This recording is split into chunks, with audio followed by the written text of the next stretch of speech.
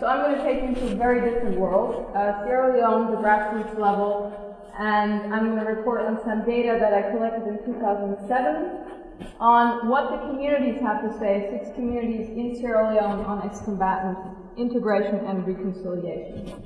My topic of interest when I went into the field was coexistence and reconciliation after mass violence.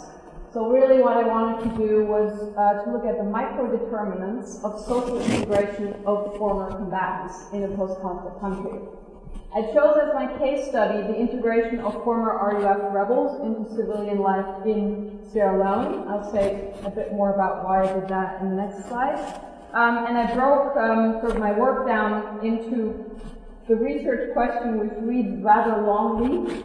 In what ways do notions of reconciliation, forgiveness, justice, revenge, and punishment intersect with the integration process at the community level? Right, so why did I choose Sierra Leone? And I'm only going to comment on these first 2 points of time reasons. I was looking for a country with a relatively long civil war and a war that had been conducted with considerable brutality against the civilian population. And my thinking behind that was to sort of have a post-conflict phase where you have a stark difference between those who had committed violence and those who had to endure violence for a long time. So that's basically why I chose Sierra Leone, also because it's an English-speaking country and my French is not very good.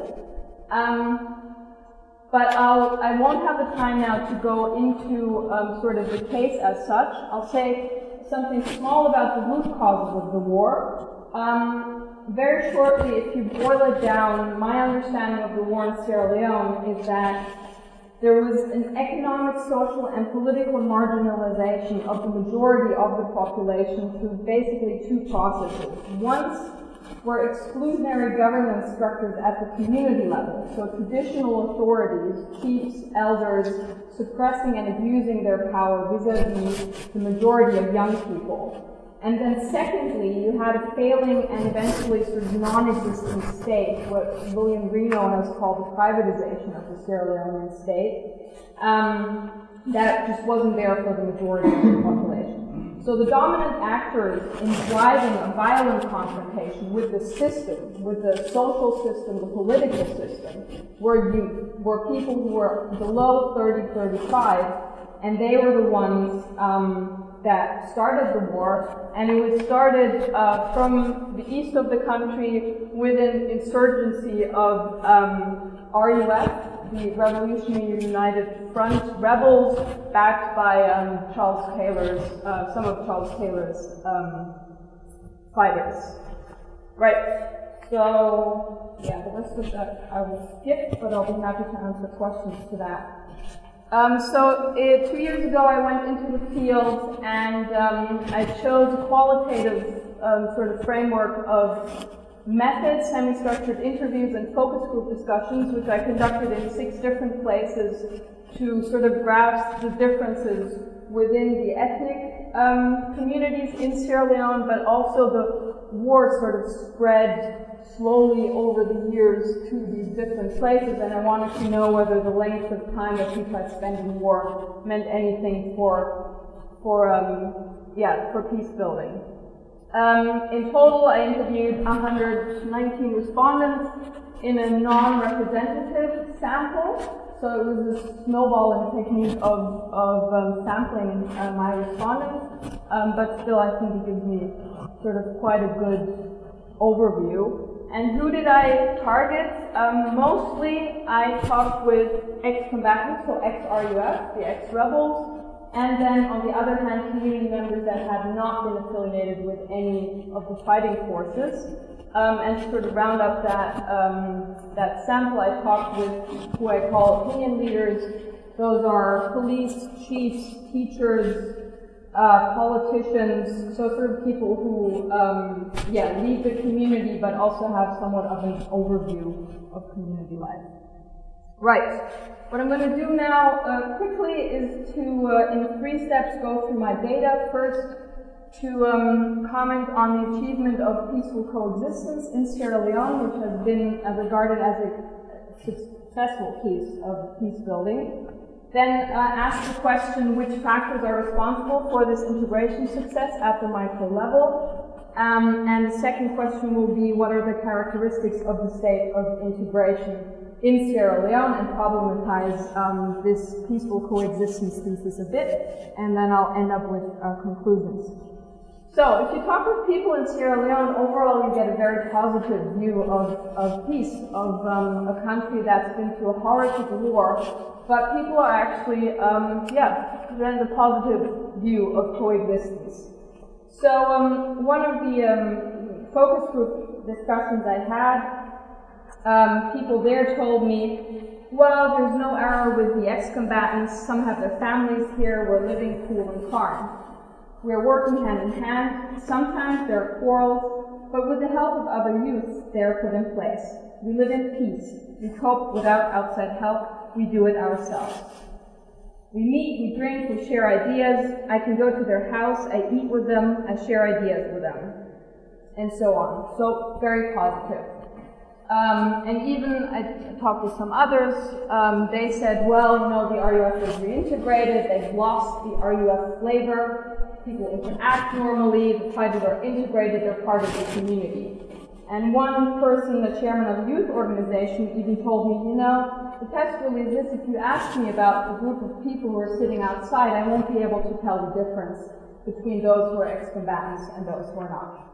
So obviously my question was, given the Sierra Leone history, which are the factors that are responsible for this integration success, and what are the characteristics of this state? So question one, what are the factors responsible? And the main point I want to make here is what I call the price we pay for peace, namely that what's really striking is how people were longing and desperate for peace at the in the final years of the war, and how they really were desperately longing for the resumption of normality. So a chief told me, as long as Kaba, who's the president who led Sierra Leone into peace, has stopped the sound of the barrel, we are happy for that. When the barrel was active, there was nothing to do but to save our lives. So integration, as I see it, is a trade-off for peace. And a man who was brought home in Mabroka town, northern Sierra Leone, brought home this point by saying, I'm speaking generally. If someone has committed an atrocity at any time when you see that person, at any time you will remember what they have done. At any time you set eyes on them, it does not feel good. But we are doing that for peace. So my interpretation is that reintegration rests on a rational decision rather than an emotional one, and fighters were accepted into communities to enable a swift integration and transition to a long-sought peace. So integration is the price people pay for peace. Now, this transition was also supported by what I call components of peace. I'm not going to go into them, but just list them. There's the absence of ethnic cleavages, which made the integration process a very individualized process, rather than two antagonistic groups standing there. There's a long-standing tradition of social ties and of family integration. People are very religious in Sierra Leone, so they look up to God to do justice in the end. And then, of course, there were a host of different institutional interventions on the local and on the international level, which targeted peace building over the last 7 years. Right, so we have a state of peaceful coexistence, but what does it really look like, right? What is there? And I'm going to look at conditions for peace, then I'm going to look at the emotions people presented to me, and I'm going to look at interactions between ex-combatants and non-combatant community members. So what do I mean with conditions for peace? There are basically 3 conditions in the country presently that qualify peace. First is what I call spatial discrimination, where fighters cannot settle in those communities where they've actually committed large-scale atrocities. So you have a lot of fighters from the east who were born in the east, living in the north now, a lot of fighters from the north now living in the east, And it's really this sort of trade of places, that people can maybe settle in a community. Everybody knows there are RUFs, but they can't settle in a community where they've done bad things. So this limits the freedom of movement and the choice of residence for ex-combatants. Secondly, their daily circumstances. I was in Sierra Leone during the time of the presidential and parliamentary elections, and nobody really knew what was going to happen. Everybody was very tense. It was likely, and it did in the end happen, that the opposition party actually took over from the incumbent government. Nobody knew if the incumbent government would go along with that. Would the military intervene? It was a very sort of, it was a very tense time.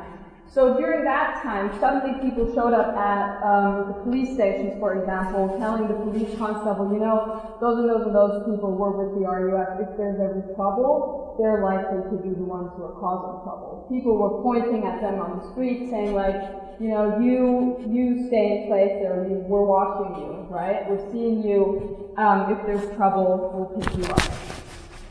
And this is sort of the cycles of tension Sierra Leone goes through. You always see it when there's tension, ex-combatants are singled out. And lastly, and sort of not very surprisingly, obviously there are individual experiences, and you see a very clear pattern of those who've been victimized more and more brutally during the war of displaying a larger rejection to integration. So this market woman in McKinney told me, if I had the power to ask them out, I would ask them out. They have done bad. They caused all the suffering here, killed my husband and my brother. We are living together now. There is no other thinking. But really, I do not want their talk. I do not want to live with them. And people who had sort of confessed that they weren't that much victimized during the war, actually had a much more, they were much more open to integration. So those are the conditions for peace. From the individual feelings now about sort of coming from the victimization question, my next question was, now how do you feel about these people? What's the emotional state of community members? And at the same time I was trying to explore local meanings of reconciliation. And the term I want to introduce here, or the concept I want to introduce here, is that of cold heart and warm heart. Which is sort of the Sierra Leonean way of putting reconciliation. Cold heart is when the heart, which is considered the center of not only feelings but also thoughts and intentions. So when that is cold, it's not angry or resentful in any way, which it would be if it was warm. And it's really a personal condition that you need to be able to have proper relationships in a community you have with somebody else. Now, to achieve a cold heart after an incident has made your heart very warm, it requires what Sierra Leoneans call forgetting. And forgetting is a process by which you contain memories, by which you sort of suck the emotions out of memories.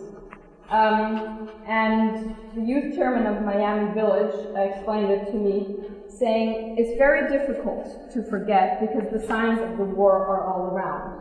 As long as remembering is not backed up with violence, people forget step by step. Forgetting is when even if they think of the war, there are no emotions.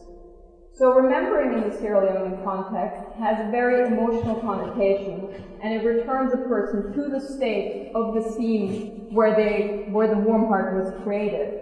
And I really went through that in my interviews with people screaming, shouting, crying.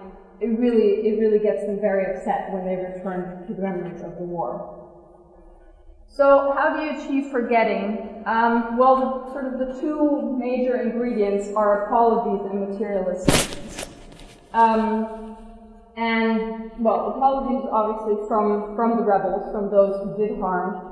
And material assistance, the idea behind this is that it lets you move on, it lets you build a new life, which will take you away from the state where harm was done to you.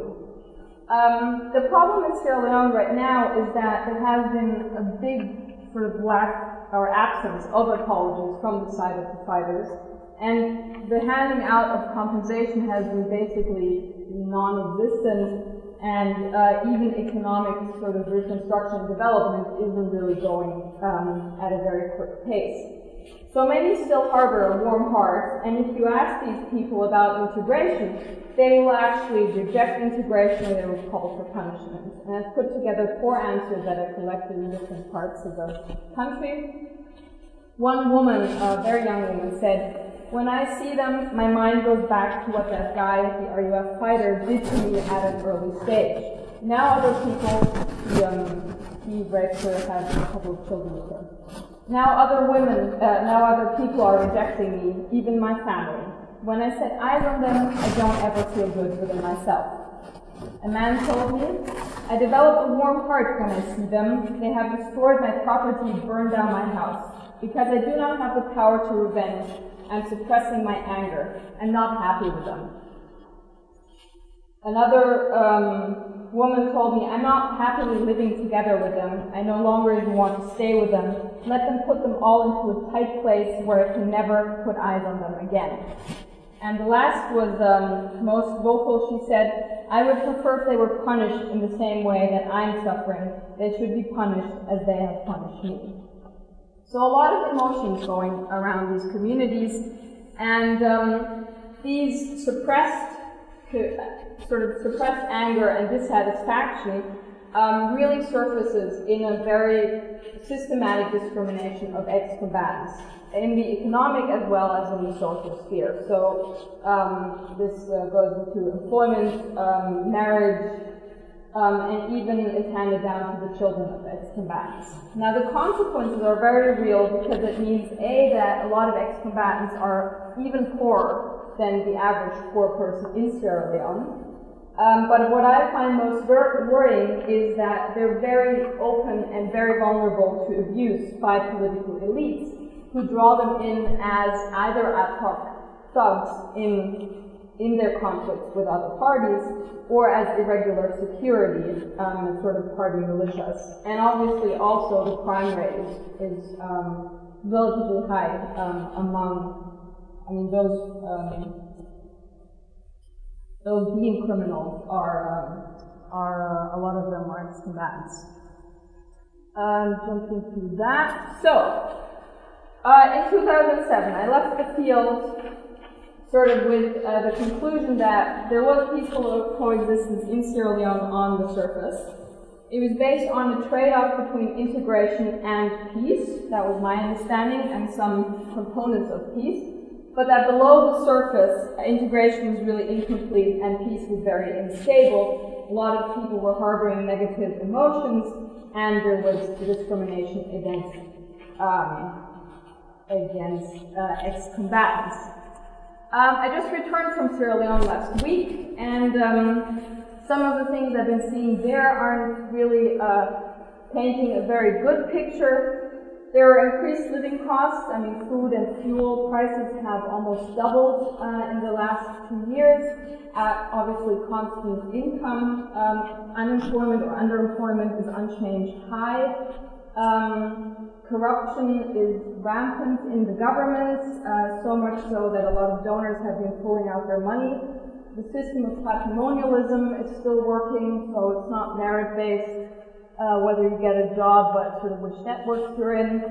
And more worryingly, the crime rate has gone up significantly, and violent crime, so armed robberies, armed crime is going up.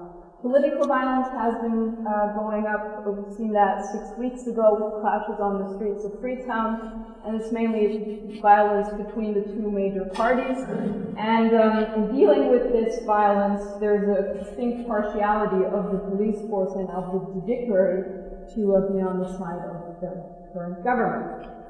So this leads me to my conclusions. And I have, maybe 3 of them. 1, 2.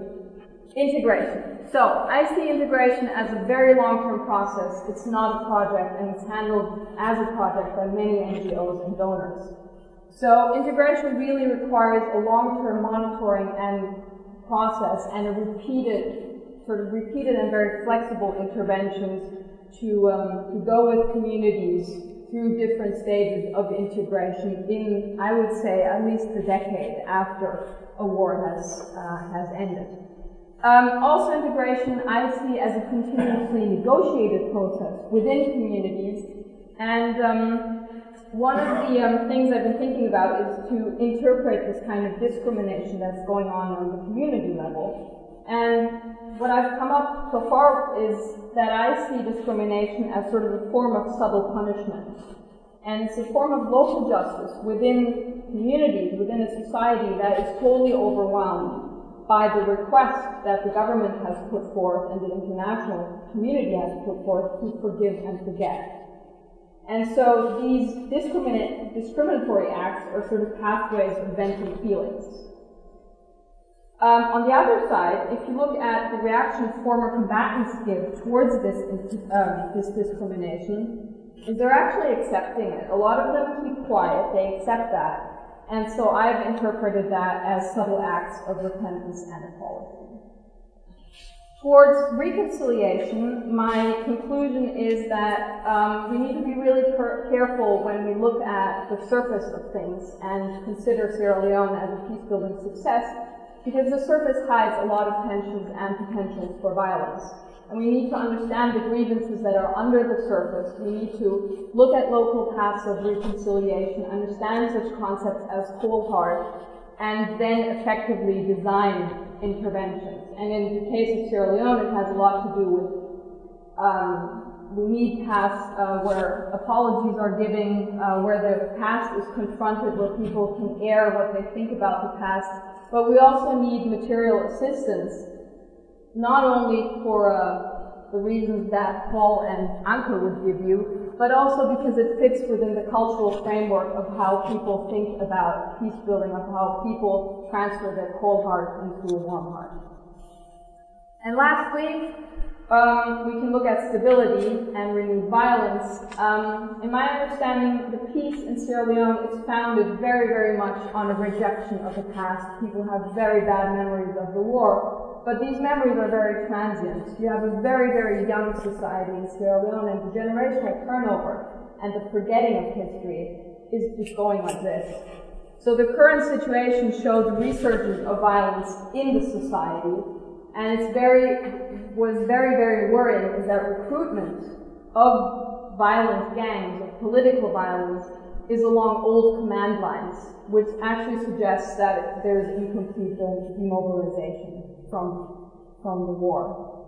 Lastly, the post-conflict phase is always filled from the population with very high expectations of change and progress to address not only what the war has destroyed, but also why the war started, so the grievances from before the war. And those root causes are still within Sierra Leonean society. They haven't been addressed right now. So what you see right now is really growing frustration and impatience, not only on the side of the ex-combatants, but on the side of the population at large. And sorry to end on that not so positive note, and thank you for listening.